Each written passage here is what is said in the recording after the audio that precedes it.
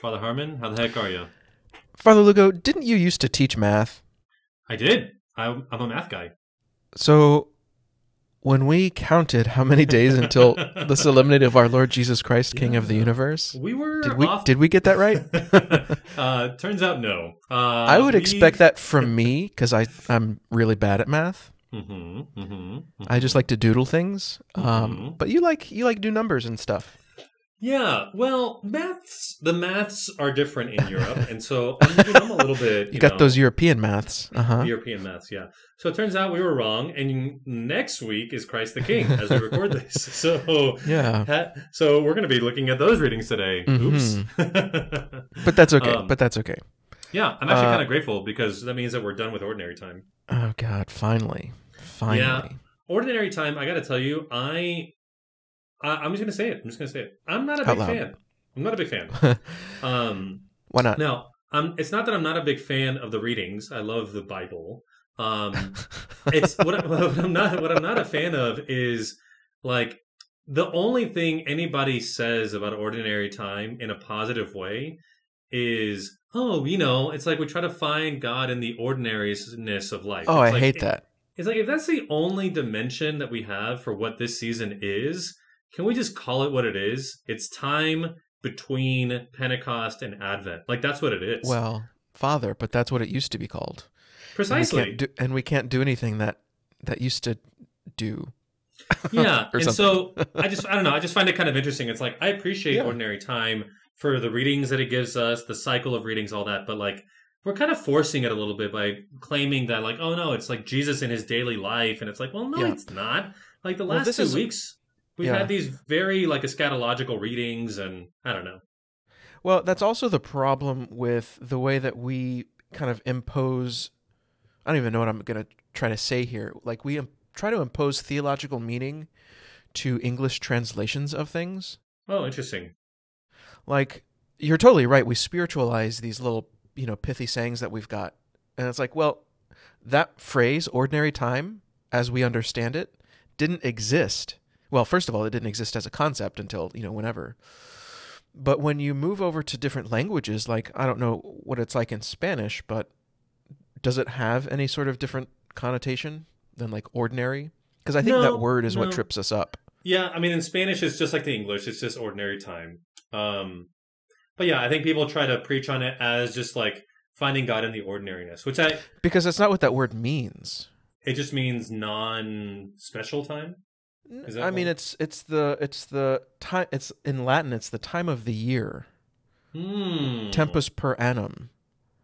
Interesting. And so it's like it basically means, I think, the same thing as saying, this is the time after Pentecost, or this is the time before Advent. There we go. Oh, interesting.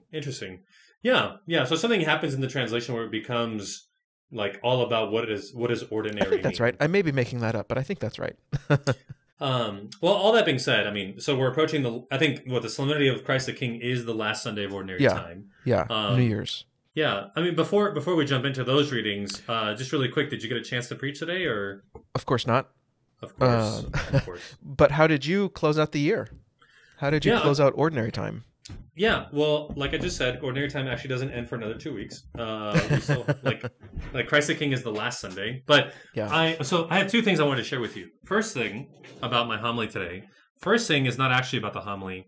I just wanted to give a quick shout out to something we don't talk about very much, which we should mention, and that is that I love. I'm gonna say it again. I love hearing confessions. It's pretty much the best thing I do. It is like hands down. Of course, celebrating the Eucharist is the source and summit of everything. But like celebrating the sacrament of penance, is just such a beautiful encounter of God's tremendous love and mercy. It's like the ordinariness of our daily life. Yeah. You're really getting so I'm just mentioning it now. I know this is homily about our preaching, but I left church today after preaching, and 2 people came up to me randomly and were like, "Hey, before you leave, could you hear my confession?" Ooh. And the way that confessions work here, sadly, is that there's really no scheduled confession time. It's just like, as like the church bulletin says, before or after Mass. Is that because of Corona or just normal? It's two things. One is Corona, but Corona exacerbates the more fundamental problem, which is the de-Christification of Europe, the lack of Christian culture in Europe. Right. Anyway, long story short, not to belabor the point, I just wanted to name it for you that I had a really powerful experience hearing someone's confession today. It was a very ordinary confession, very brief, lasted maybe 4 minutes, and I just left. I woke up this morning very tired, but I left that confession so on fire because God's love is so palpable, and just knowing that a person is forgiven. Anyway, I just wanted to throw that at you to name it as a good grace that I got today at Mass. Sorry, I was about to sneeze. That's awesome. And I think there absolutely is a connection that should be made more often between specifically those two sacraments, confession and the Eucharist, because they're both about healing. Yeah. And if I don't know, this may be too much of a harsh statement, but I'm going to say it. Say it.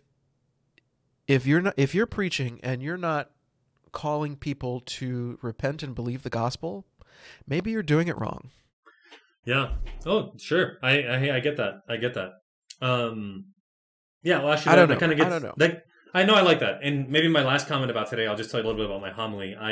I did decide to do something that we didn't talk about, which was and this gets into our readings for this upcoming Sunday. I started to realize that the readings we had about the virgins, the readings we had about the talents, and the readings we had this upcoming Sunday with the sheeps and the rams, the sheeps and the goats, all of those three together are the entirety of the 25th chapter of Matthew's Gospel.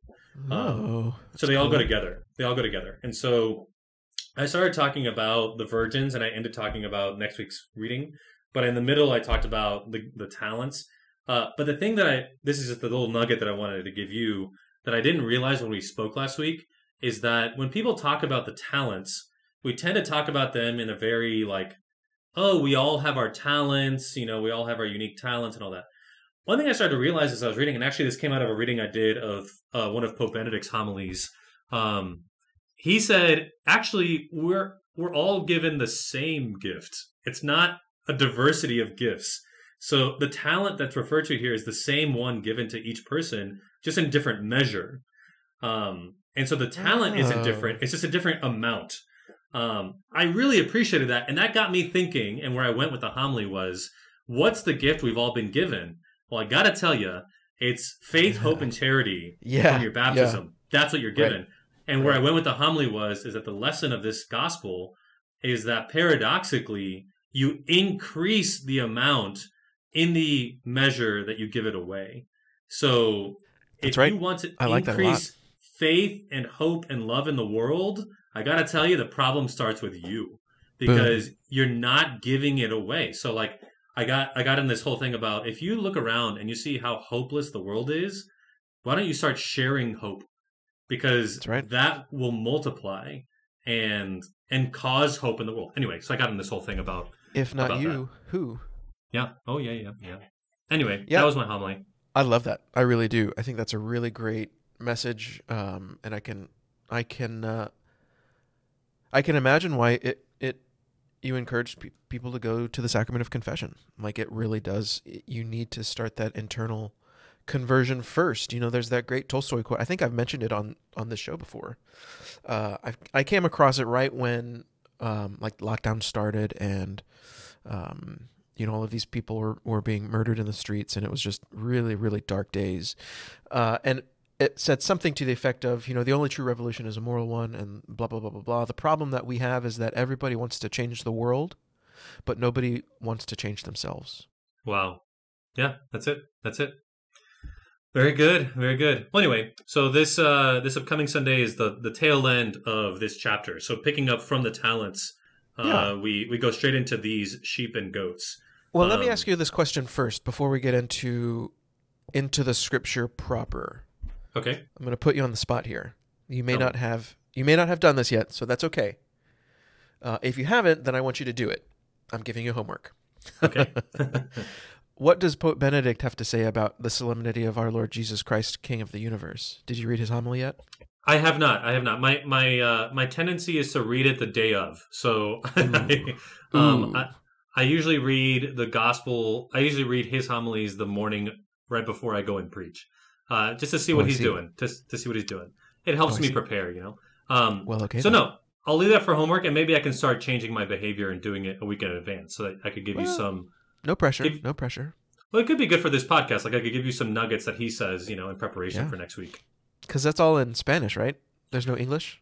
They're all published on the Vatican's website, but I have a special edition that puts them all together in one volume, and that's in Spanish.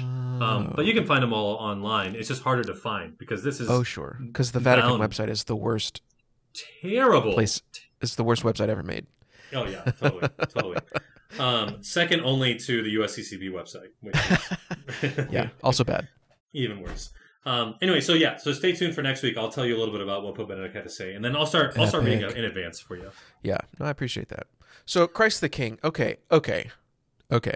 So we've got, again, the same problem that we always mention. Do we preach on the feast or do we preach on the readings? I think they go hand in hand. Like, don't get me wrong. I'm not trying to say that they're two completely separate ideas.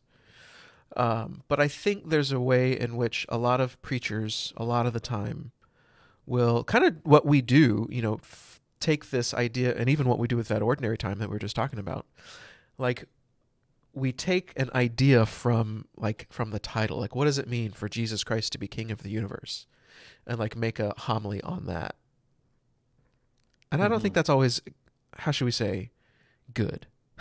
No, fair enough. But I do think it's important to know like why it is we celebrate such a feast, and what does that even mean to say that Jesus Christ is King of the universe. Like, that's a weird way to say that. Yeah, I kind of wish we wouldn't use the word universe. Like, that makes it sound kind of silly. Yeah. I don't know. I'd almost prefer just like Christ the King. Christ, weird. The King of creation. Yeah, I don't know. It's almost like, what's the value in trying to? I don't know. It makes me think of like the solar system when we talk about King of the universe. Yeah. Like that's where my mind goes. He's the King of Neptune. It's like, okay, cool. Like it's just kind of a silly idea to be thinking about, I think we just found our episode title, Christ the King of Neptune. Christ the King of Neptune. Now, I got to tell you, Jonathan, so I do agree that that's one of the problems we face with these feast days. I can't honestly really tell you what the relationship is between the name of the feast and these readings. Like, what do you see in these readings that's about? So in the gospel, for example, this is one of the few things that I wanted to make sure to highlight for you. Like, Jesus said to his disciples, and he gets into this parable, and then all of a sudden, he says, then the king will say.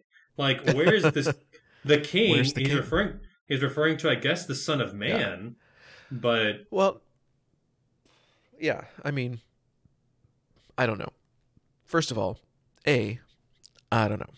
But I do think that there are, and this is kind of the problem that we've got. I like to talk a lot about how are we exercising our imaginations? How are we training our creative, our Catholic imagination to be able to take in some of these realities that maybe might not make all that much sense to our modern eye or modern ear. And I think this idea of a king is one of those. Like, we want to think of, a president of the United States. We want to think of, the king of Spain. Is that a thing still? Yeah. We want to think of the Queen of England, right? We want to think of these very earthly monarchs. And I think that's kind of the point, to show that Jesus, and this is the meditation of the temporal king and the spiritual exercises. It's meant to show that Jesus is not only the best that you can imagine, like an Arthur or whatever, or an Aragorn, but he takes it the step further and is even more perfect, even more beyond them than they are the bad kings and queens. But I think there's still this image of like conquering that we can't get away from. And I think that's the beauty of the first reading from Ezekiel. Like, the king is the shepherd. The king is the one that gathers, the one that tends, the one that feeds, the one that builds us up. The king is the one that destroys the enemy that we can't destroy, death, in our second reading. The king is the one that takes it that extra step and reminds us, and that's what I love about this parable from from the gospel, that like these righteous people, they were confused by the king when he said, you saw me when I was hungry, blah blah blah, because they weren't looking for him. Right. They were just doing these things because they were, because that's the right thing to do. And I think in this, this ideal world with this king that is shepherd, this king that is builder, like that's just the type of people that live in that kingdom. Right. Does that make sense? Yeah. You lost me there at the last. On the last part, you lost me a little bit. So, like, I mean, he certainly is the shepherd. He certainly is that. I think what I'm trying to say is the gospel is showing us the fruits of the king's labor. Like, what does the kingdom look like with this true king? Well, the righteous people have been changed, fundamentally changed, and they're not doing things because they're looking for the right thing to do or for the good PR moment or anything like that. I see. They're doing the right things because they've been changed fundamentally. They've had that encounter with the living Christ. They've had that earthquake that St. Paul speaks about happen in their hearts. Sure. Okay, so I'm going to throw a little curveball here. Okay. What I'm just picking up now, though, it's not just putting a focus, as you're saying, on the kinds of people who respond to a certain invitation that belong to the kingdom of God. Like the king will say, "I was hungry." Yeah. The king will say, "I was thirsty." So who is the king? The king is the pauper. So, like, there's this incredible reversal that happens in the gospel, that the king is identified with the beggar. So he's the shepherd. He is that for sure. And I think this 25th chapter of Matthew's gospel has it beginning with him being the bridegroom that comes to the virgins. He's the master that entrusts us with his goods. But here, he's the king who is the beggar. Like, he's the unexpected wedding guest. He's the one that we don't expect. I don't know. There's something there that, like, here the identification's also, yes, for sure, like you're saying, on our response to his invitation to be dedicated to the works of mercy. But if it's about him, who is he? Well, he's the one who's naked and we did nothing for, and that's the king that we put above all things, Well, and I mean, hello, that's how we prepare for Christmas. Like, that's Advent, recognizing who this king truly is. Well, he's coming, to humble himself, to take on the form of a human being. Okay, yeah, totally. So, like, last year when we recorded this episode, I think last year, if we did this last year, for what I remember, you said something I think that was really, really wise. How do we think about this feast day not as the last one of Ordinary Time, but the first one of Advent? Yeah, I mean, it kind of sets the absolutely. I said it. I think I remember what I said. Yeah, no, for sure. It sets the stage so that we know, just like, it's the overture, if you want to think of it in terms of a symphony, that we've got this great cosmic music unfolding before us. And then, in a week's time or whatever, we're going to delve into that first movement. Yeah. And it's not going to be totally foreign to us because we've already listened to that prelude, to that overture. Sure. So one of the reasons that I keep harping on why it's in the 25th chapter, I think, like, it begins with, it ends with this, but it begins with the virgins holding their lamps in the dark, waiting for the bridegroom. Like, that's Advent. We light lamps, to await the welcome of the bridegroom who's coming in the dark, and he's running late, and so what I love about connecting that passage with this one is that the reason it's dark is not because the bridegroom hasn't arrived yet. The reason that we haven't found him yet is because we don't see him where he really is. And where he really is in the small individual outcasts. And it's like, we need to shine our light brightly to be able to see him there because we're waiting for him in all the wrong places. Right. Like the goats, they were looking for, probably, they were looking for the well-to-do. They were looking for the noble. They were looking for the well-educated. The goats. Am I wrong? Is that not what they are? It's just yeah, like the goats. They were looking for like the rich and the powerful. Yeah, don't be the goats. Second of all, what does Jesus have against goats? They're so trendy nowadays. So the goats are also in the first reading. Is that right? I missed that. I will judge between one sheep and another, between rams and goats. Ooh. And so we have rams. So rams are. That reminds me of Abraham. I have no idea. I think rams are different than goats. Really? Aren't they? I think a ram is a male goat. I don't think that's right. Yeah. Okay. We'll leave that for your homework for next week to figure. Okay. All right, buddy. Any parting thoughts? I mean, there's just so much more to these readings and to this feast than we can really get at. Yeah. 20 minutes. Yeah. So it's really, my typical advice to go pray is really that much more important, that we really have to delve in and get some sense of what this really means for us as we prepare for the coming of our Lord and Savior in the incarnation. Yeah. Yeah, totally.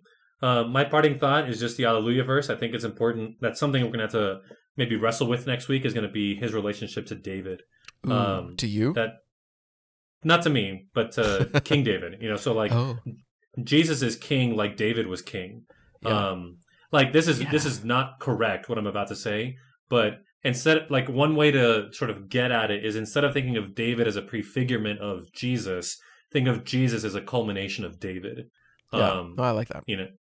And so like he's David, like full blown, of what David was supposed to be.